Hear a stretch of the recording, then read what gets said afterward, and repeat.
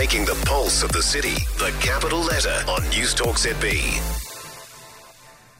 And we've been joined by the New Zealand Herald Wellington's Issues reporter. I love that. Why can't I be called the Issues reporter? That's pretty cool. Georgina Campbell. George, good morning. Good morning, Nick.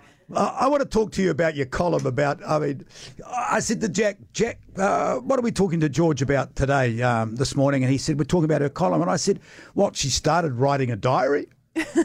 Yeah, it's definitely a more personal column from me this week, Nick, with a lot of personal anecdotes. But it was actually sparked last week. It's about the return to work after working from home. Well, for you months talked on about end. doing your washing and your ironing and cleaning the shower. I mean, there was nothing, about coming back to work there. I know. So it was sparked last week when I was, due to come into the office. I slept in too late because I was used to being able to sleep in longer when I was working from home. But I didn't have enough time to squeeze in exercise, but I had too much time to get ready for work. So I cleaned the shower as like penance for sleeping in. But it just made me reflect on all these little things.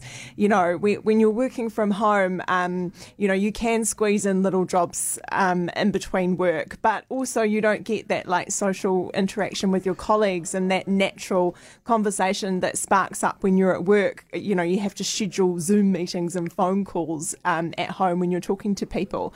And it just, it made me think of all these kind of trade-offs of either one. But I think, for me, I'm definitely going to have a hybrid model. I think the hybrid worker has been unleashed where people will do a couple of days at home and a couple of days in the city. And I just think the tide is so strong on that. I can really see the benefits of having both. And so, when people, like Gub's Shoes, for instance, last week, are sort of making this call for people to come back into the city, I think they will come back into the city, but just not in the same numbers, because it's just a new way of working that I think is really convincing. Like, if I'm writing a column or reading a massive document, it's easier to do it at home because I have, peace and quiet and can focus. Hard to make a cappuccino if you work in a cafe from home, though, isn't it? I mean, and I'm hearing both sides. I'm hearing hybrids, working from home and working back in the office. Everyone's got a different opinion. But it was nice reading your diary. Now I know exactly what you get up to and how you lead your life and when you do your washing and when you do your ironing and when you brush your teeth. Hutt Hospital's main building, we haven't got a lot of time, but I've got time. Hutt Hospital's main building is in better shape than first thought. So is that good news?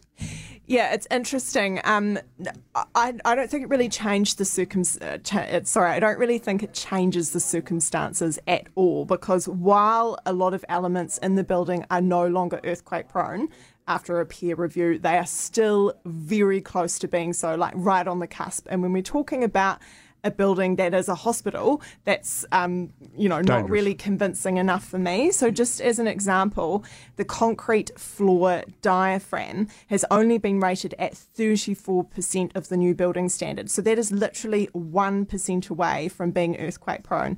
So I think in terms of the decisions that the DHB has to make, I think they have a strong argument in bringing the Hiratonga block up to standard or rebuilding, because otherwise, they're really running the risk of, if legislation changes, then these elements could be earthquake prone in a few years, or worse, if there's a significant earthquake and the hospital can't be used at full capacity because those elements haven't performed very well. So, very quickly, they have to fix. Are patients still going in there now? Are they still operating out of there now? I mean, operating as a hospital, not operating as in doing operations. So at the moment, services and patients are still in the building, and the DHB is coming up with a plan to vacate it. And another story that I wrote this week actually reveals that the option that they're looking at is a prefab building and getting that on site, because essentially there's just not enough capacity elsewhere across the region that already exists for all these patients and services. Always a pleasure. Andy took a bit of your time today, so I apologise we didn't get quite as long with you, but always a pleasure and a great read, a capital letter. We do it every Wednesday. New Zealand Herald Wellington's issue reporter Georgina Campbell. Just go online and Google Georgina Campbell and you'll get the latest and greatest every minute of every day, because she's our issues reporter. If you've got issues, you'll be able to read about them with Georgina Campbell.